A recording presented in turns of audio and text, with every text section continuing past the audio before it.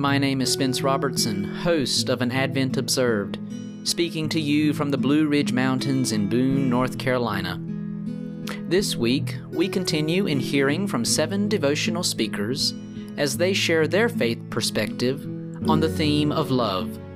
Today, we hear from Christopher Sheely.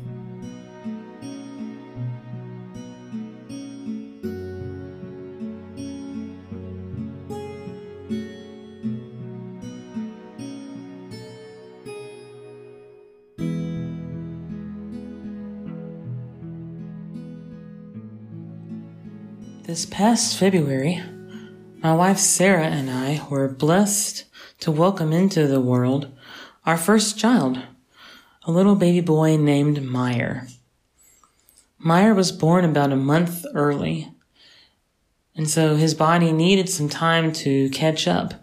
He spent the first several weeks basically doing nothing except eating and sleeping. He rarely opened his eyes. It was exciting to watch him start to open his eyes more and to actually look around and to take note of us. Gradually, he started to reach out and want to touch us. He wanted to move around more. He would start to sit up. Eventually, he started rolling over after some months, rolling over from his belly to his back and from his back to his belly. Now he's crawling around all over the place. We cannot slow him down. He wants to be on the go all the time. He's pulling up on everything. He's cruising from one thing to the next. We think he's going to be walking, if not by Christmas, pretty soon after that. He's such a miracle. He's so amazing to watch. He smiles at us. He laughs at us. He giggles all the time. He has his favorite toys, his favorite books.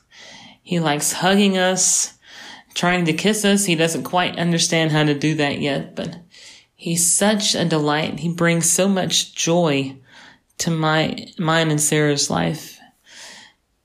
We love him so much. It's hard to imagine loving any one person more than we love this little baby boy. And while we love him with all of our hearts, he can also be a little bit difficult at times to take care of. He creates so much work for us. We have to wash load after load of laundry. Bottle after bottle needs washing each and every day. There's so much cleaning up that has to do and so much more packing up whenever we go somewhere. He gets sick sometimes, so we have to take him to the doctor. He had the flu a few weeks ago, so we had to take care of him until he got better.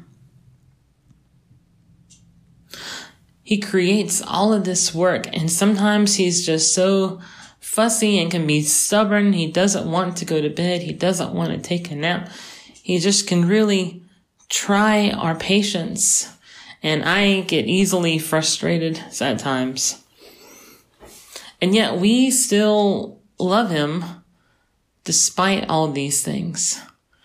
For us, love is these actions we take to care for him and to support him and to make sure that he grows in a healthy way.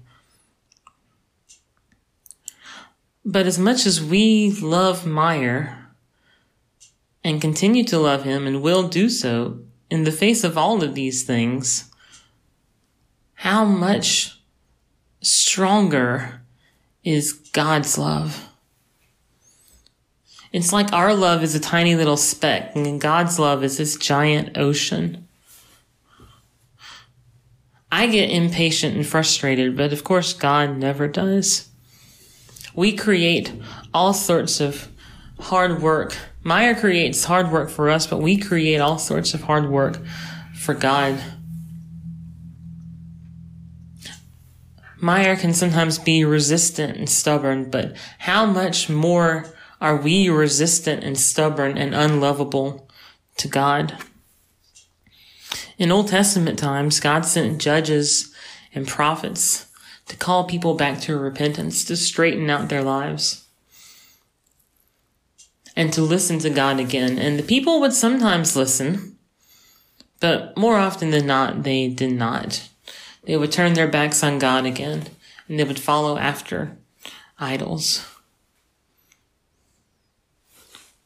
But of course, God never did the same to the people. God continued to reach out to them, even sending God's own Son, Jesus, to share God's love with the people, to show them how to live their lives, to bring healing and light and love and forgiveness of sins.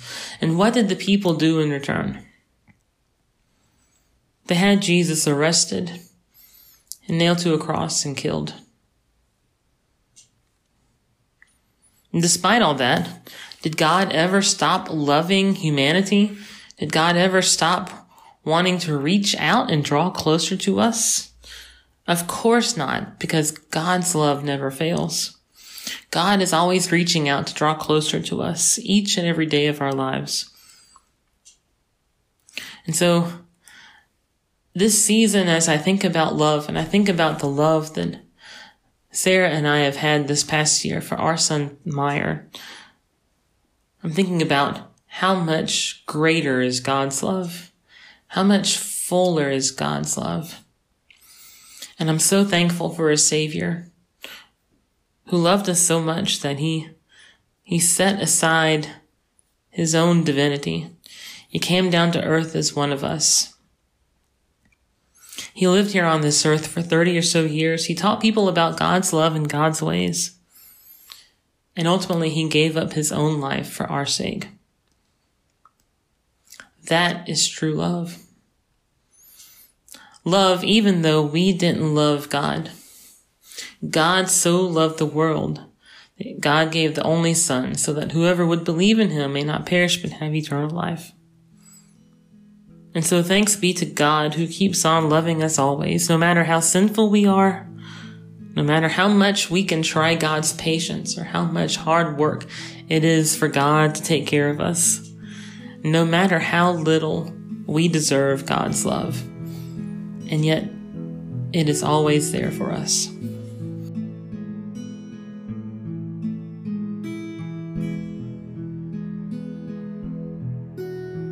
You have been listening to An Advent Observed.